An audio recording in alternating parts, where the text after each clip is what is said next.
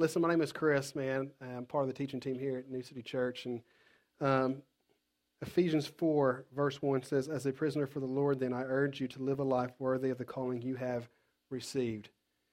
And so what I want to do today is I want to kind of sit on this verse for just a little bit before we move on to the rest.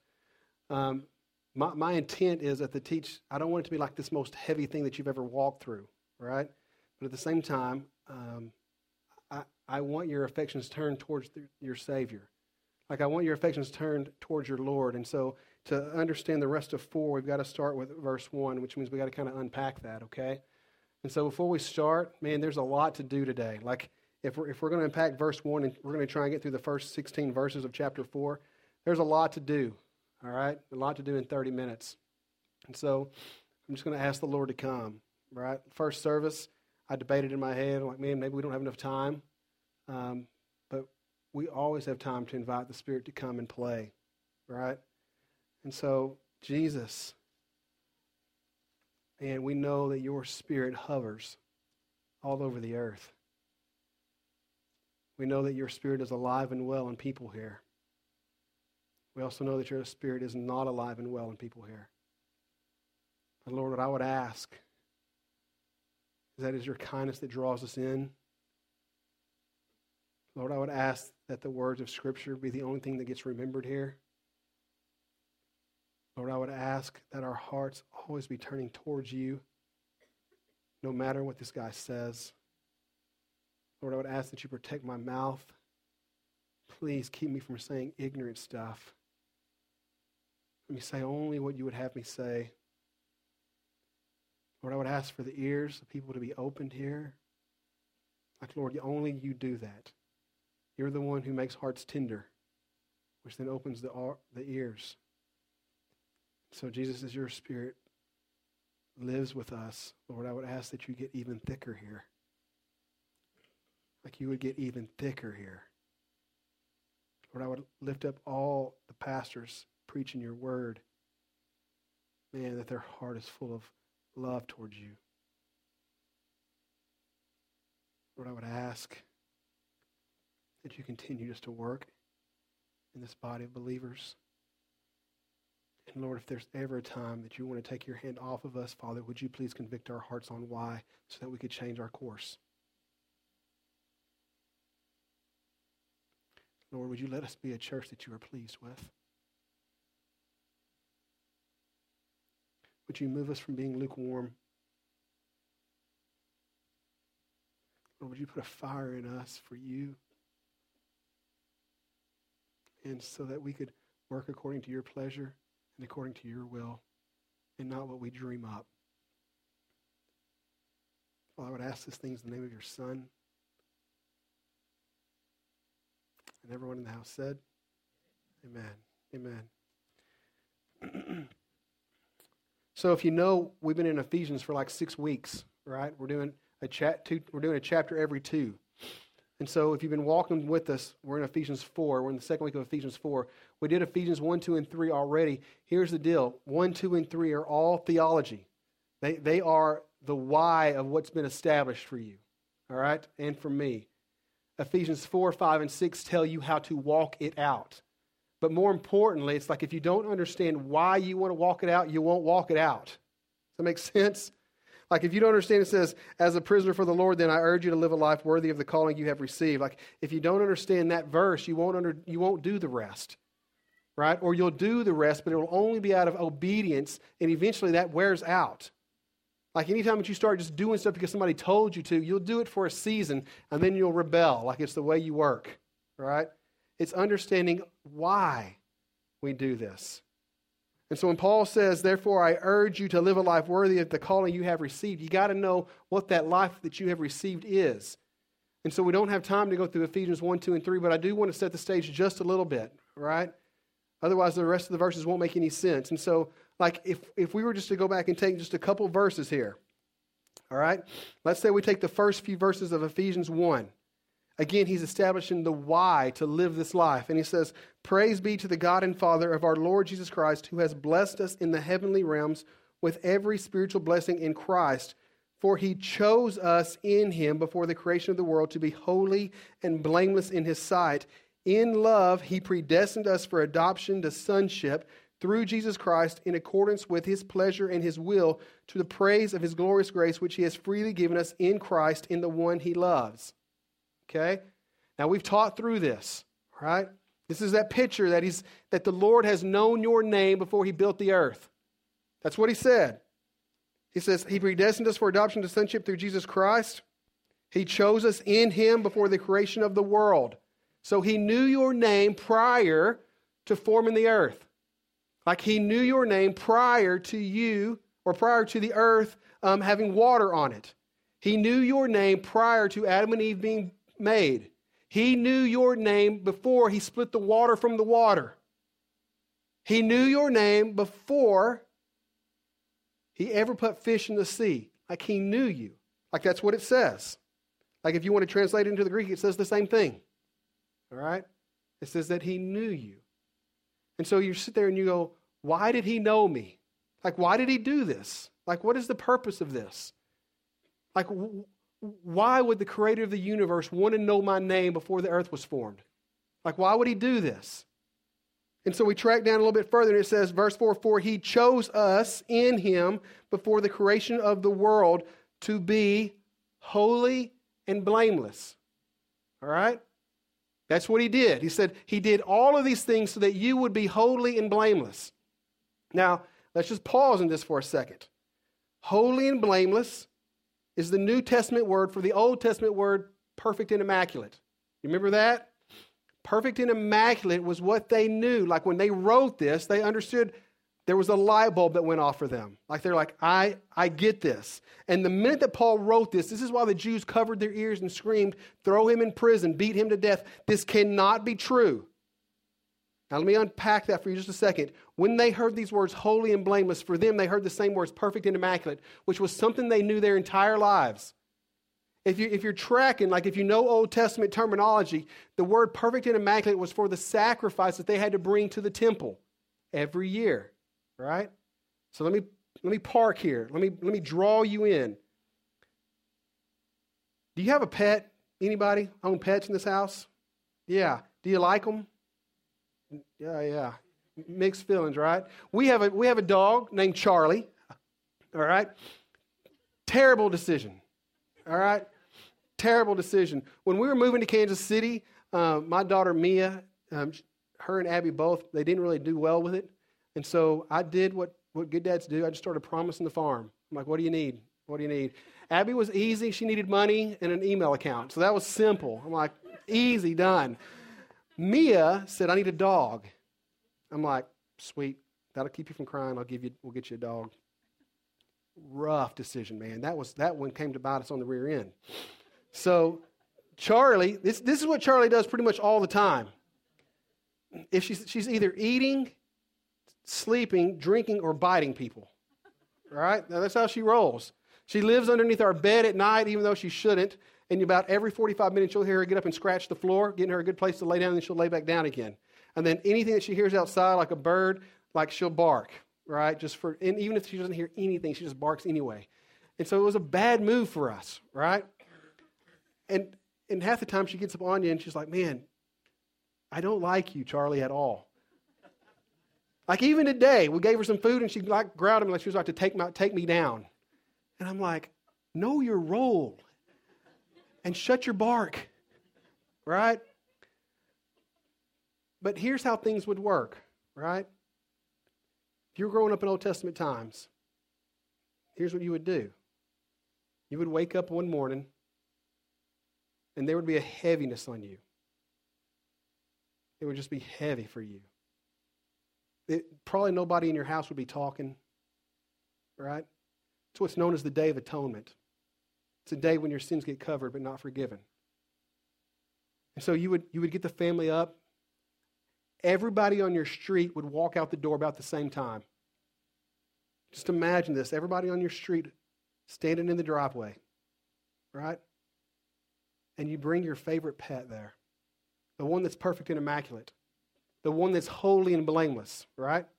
The one that's without blemish. Like those are the words that it uses in here, okay? And so everybody has their pet. Everybody brings them out. You go to the curb. Nobody's really saying anything. The head of the household pulls this out. Right? Like you know where this is going. I watched this on video because there's people that still do this. What they would do is they'd be out in the street. They'd hold their animal down. They'd put their foot on their neck so they couldn't get up. They'd take their knife. And at the same time, slice necks. Right? Now, if you're familiar with anatomy, it gets a little bit even worse. Right? You hit a carotid artery, it's directly related to the left ventricle, one pipe coming out of there, comes up the aorta, up the left carotid artery, makes a mess. Right? And here's what's even harder about this, right? It's like when this thing is over with, you look down and you're like, I did this. Like I did this. Like this is what's required for us. Like in the Old Testament, prior to Christ coming, this is what they would do every year. Every year. Like this is history for you. This is a history lesson. And the hard thing about this is that you would have all this on like this mess and you're like, man, I did this. Like I did this. Like this is because of me, the sin that I've committed, that my wife has committed, that my kids have committed. Like this is for our household so that we could be in right standing with God again. And a lot of you may go, well, man, that's a heinous crime. I mean, what kind of God does that, right? And man, I don't have time to unpack you, but let me just tell you that it's fair. It's fair. Just because you think it's not, it doesn't mean you're accurate. All right? The Lord set down rules and said, this is how you live to stay in right standing with me. And here's the deal. You can't live in them. And when Jesus came, he made them even more difficult to live in. Right? It was the Lord explaining, he's like, look, I am holy and I need you to be holy too. For us to stay in connection with one another, this is how it works. Like I created the universe. I knew your name. Like I put all of the systems in place that work this world. I put this one in place too. And so you don't get to argue with it. You don't get to fight it. And so, man, so we caused all this. And then afterwards, man, like after the terror goes away, you go back into being in right standing with God. Your sins get covered. They don't get forgiven. Now let me explain to you the difference. When they get covered, they still leave a stain on you. It's kind of like on your sheets, right? You're eating in your bed, you get a stain on your sheets, you can't get it out, so you just throw the blanket over the top of it so you don't have to see it. Like that's what was happening. It was never clean. It was just covered. That's why holy and blameless in the New Testament does not really fit perfect and immaculate in the back, in the Old Testament. And so here comes even a harder push on you. You do this every year. Every year you have to do this. It's why you can read about it in Hebrews and it says, listen, quit killing the animals. Jesus has come. But in this time, you're still living in the Old Testament. Christ hasn't come yet. And so you're doing this every year. So I'm 39 years old right now, and so for 39 years, I would either have watched my parents do this or I would be taking the lead in it. Every year. Can you imagine how old that gets? Can you imagine how hard that gets? Can you imagine why your heart grows hard? Until this one year comes, right? This one year. Which if you believe history, a lot of people will tell you that Jesus died on the day of. Right? Like when they were slaughtering all their animals, he was being slaughtered too.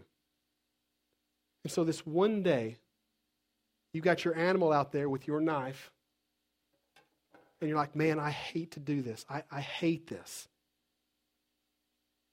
But as you pull it out, ready to go down towards the neck, somebody grabs your hand. And they lift your arm back up. They take your foot off of the neck of your pet. And they're like, no more like this. And what this man does is he lays down for you. He lifts your foot back up, puts it on him, and says, this is the sacrifice that's going to take to stop this. This happened. It happened. And so you look down and you're like, I can't do this. Like, I don't want to do this. But it's why Jesus said to Pontius Pilate the same thing. Pilate said, do you not know that I can take your life or give it back to you? And Jesus says, no one takes my life from me. I give it to you freely. He goes, don't you know at any one time I could call legion upon legion of angels that would come and save me? But this was not the plan from Ephesians 1. It was not the plan from the foundations of the earth. This is how it has to go. It's why when he was in the garden that he was dropping sweats of blood, but he said, not my will, Father, but yours, because we've already planned this. It's why in Hebrews 5 when it says that Jesus was perfect, however, the rod of suffering had to come so that he would be made even more perfect. Why? If he was already perfect, why does he have to become more perfect? Why does the rod of suffering have to come for him? Because he has to die. Why? For you and I. You think a man that can walk on water, change water into wine, heal people, will stay on the cross because of 3 little nails in his arms? It was the plan all the time. Why? Like, why? So that you and I would be holy and blameless in his sight. Like the minute you put Christ on, you become holy and blameless in his sight. And you're like, Chris, I don't feel holy and blameless. It doesn't matter what you feel. It doesn't matter. Jesus says that the minute that you put him on, that you become holy and blameless in his sight. It doesn't matter what you did. Doesn't matter what you will do. All of your past and previous sins will be taken care of the moment that you put Christ on, that you are now holy and blameless in his sight. And so that, my friends, every time that you read the word in Christ, just replace it with it, I'm the animal for you. Like that's what it means. Like I'm the animal for you so that you would be holy and blameless in my sight. So here's where I'm going to lean on you on this. Those of you in this room, this letter was written to believers. When I say believer, I mean somebody who has submitted their life that Jesus is Lord of them. You know if you've done this. There's a moment where you do it. John 3 says, every man must be born again. The moment that you do this, I don't care if you become the best person in society or if you never contribute to society again. Jesus Christ himself says that you are now holy and blameless in his sight. For those of you who have never put Christ on, you are not. In fact, the word would call you a child of wrath. Okay? And so I say that to you to say, listen, man, do not miss what Christ has done for you. Do not look at this world as being something much more better than what Christ has already promised you. Like this idea of being adopted into sonship, right? When he talks about this, listen, there are those of you in this room who are the only people in your family pursuing Christ. Like you're the only one. He says the road is narrow and few find it. That's what he says. It's not this big open gate that everybody fills the church on Sunday in America. He says the road to me is narrow and few find it. And so I assume that there are a majority of you in this tracking through Jesus alone. Like your family is not following your lead. Here's what I would say to you. Join the crowd. Just join the crowd. But here's what I would say. That word adoption to sonship, it means you understand it better than anybody. It means that the Lord has called you into his family, which is so much more important than the family that you think you know or the family that you think you have. He says, I have called you into this, and I've called your name since the foundations of the earth were laid so that you will pursue me and that you will give glory to me because of what I'm doing in your life. And in this moment, when you look around and you're like, I'm the only one, Lord, it does not change the fact that in Ephesians 4:1, he says, therefore, I urge you to live a life worthy of the calling that you have received. Does this make sense? Yeah. Come on, girl. Come on. This is how it works. Listen, nobody sometimes feels more alone than me. Like my wife and me, like we're tracking. Sometimes we feel like we're the only ones in our immediate family. I don't know that for sure. Same for you, but you know what? Here's the deal. He's given me an awesome wife that we can track the Lord together. because he's adopted me into his family, and he's never going to leave me alone. The same is true for you. The same is true. Therefore, I urge you to live a life worthy of the calling that you have received, because this is what Christ has done for us. Like he's put a heart in us that makes us unified. So we're going to move. All right, you ready for verse 2? Okay, here we go. Verse 2. Let me get to it. For be completely humble and gentle. Be patient, bearing with one another in love. Make every effort to keep the unity of the Spirit through the bond of peace. Okay? So here's what he says. He says, listen, be completely humble and gentle. Be patient, bear with one another in love. Make every effort to keep the unity of the Spirit through the bond of peace. Now, bringing you back just a little bit, here's what he says. In Ephesians 2, verse 14, he says this. For he himself, meaning Jesus Christ, is our peace. He has made the two groups one and has destroyed the barrier, the dividing wall of hostility, by setting aside in his flesh the law with its commands and regulations. His purpose was to create in himself one new humanity out of the two, thus making peace. All right? So let's walk through this. He says, listen, here's what I want you to do. Because of what I've done for you, be humble with one another. Like, be humble. Some of your Bibles will say long-suffering, meaning that they can walk on you. That unless they're doing something dangerous, like if they're out moving away from the word of Scripture, bring them back. But other than that, man, they're going to rub you the wrong way. Like, people will just rub you the wrong way. We're going to talk about that in Ephesians 4:11. Sometimes people will just rub you the wrong way. All right? And he's saying, it's okay. Right? He's like, you make every effort to keep the peace. The peace is the fact that I died for you. Meaning that because I died for you, that your hearts are the same. Like your hearts beat together. Your hearts beat together for Christ. There's only one faith. There's only one baptism. There's only one God. That's what he's saying here. He's like, you guys have something special that nobody else has, that only believers get. It's because I died for you on the cross, and that all of your hearts are the same now. That if you put me on, you understand this grace thing. You understand what you've been saved from and what you've been saved to. And because of this, man, you live unified. Here's the deal. He says, I gave you the peace. Your role is to keep it, right? Like I gave it to you. So your role is simply to keep it, and you keep it by being humble, and you walk with people, right? And you show them the ways of Jesus, and you get along. Like it doesn't matter sometimes if your feelings get hurt. For real. You think Christ's feelings never got hurt? Dude, Judas walked away from him and Peter betrayed him, right? Like Jesus got his feelings hurt. It didn't stop him from living the life that he was called into, and it shouldn't be the same for us. Like in this moment, because understanding what Jesus has done, like a full grasp of it. He's like, man, out of that, live humbly towards one another.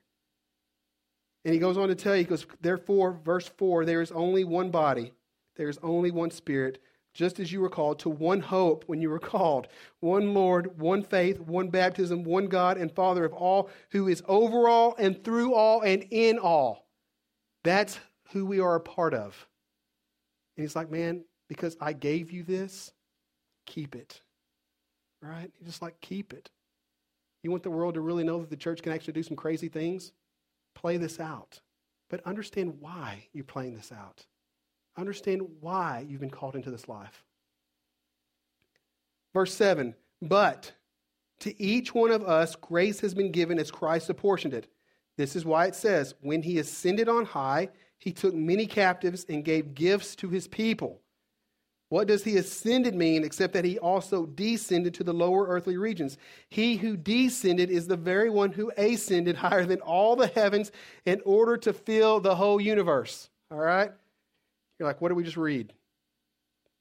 What does this mean? Let's just take a portion of it and go, okay?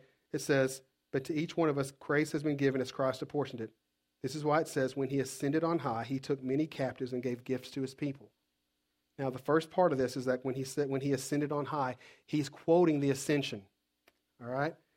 I'm just going to read it to you. I'm just going to read a piece of the ascension to you. All right? It's Acts 1. It says, in my former book, Theophilus, I wrote about all that Jesus began to do and teach until the day he was taken up to heaven after giving instructions through the Holy Spirit to the apostles he had chosen.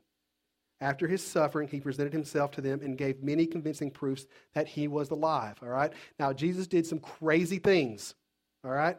He walked this earth like 40 days after he came out of the grave, and he did some crazy things, all right? If you want to know more about them, read 1 Peter 4 and 5.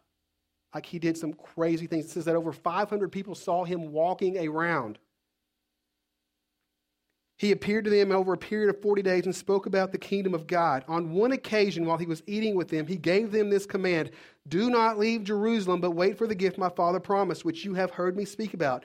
For John baptized with water, but in a few days you will be baptized with the Holy Spirit. Then they gathered around him and asked him, Lord, are you at this time going to restore the kingdom to Israel?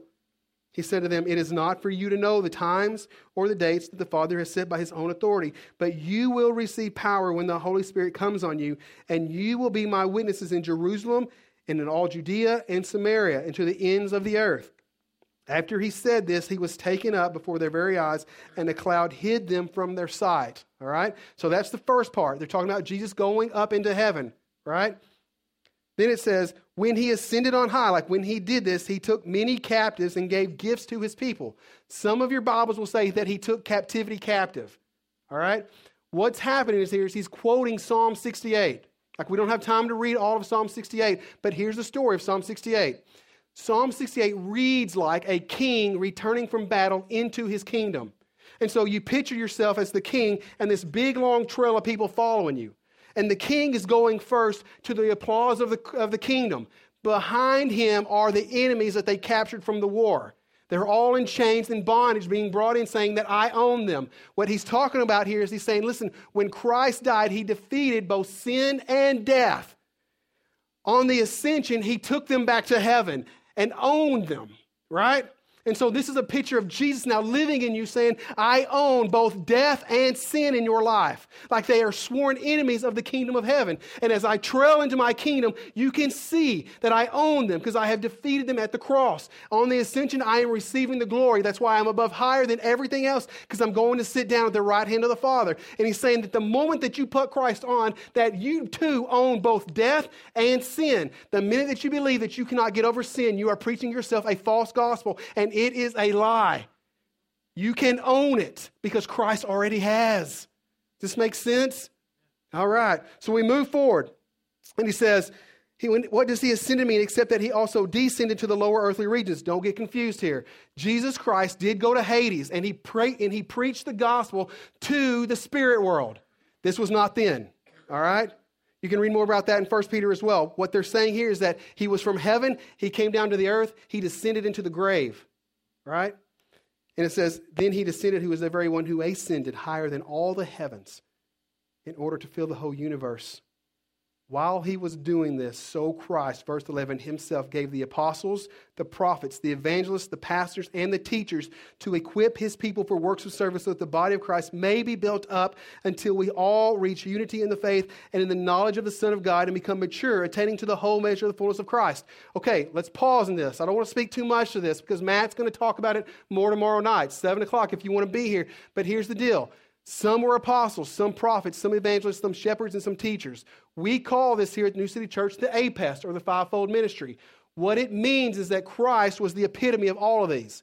He was the most awesome apostle, the most awesome prophet, the most awesome evangelist, the most awesome shepherd, the most awesome teacher. You have these gifts in you as grace has been apportioned to you. All right? Here's the thing about us, though. We will not live long enough to perfect these. What does happen is that you are wired in such a way, it's like usually one or two of these, you're really, really good at.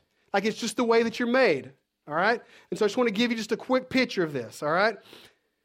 I am wired as a teacher shepherd, meaning that when I see the word, I've got to know what's happening, all right? The teacher in me has to pull the word out, spin it around, put it back in the Old Testament, put it back in the New, and then apply it so that I can teach it, all right? It's the way I'm made. Like you can't stop me from teaching like this. I can't take one verse and just teach. I'm not topical.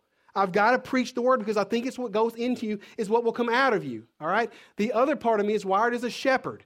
The shepherd means that I love the body of Christ. Like I can't help it. The moment that you put Jesus on, my role, my heart is for you to grow up in the faith. I can't help it.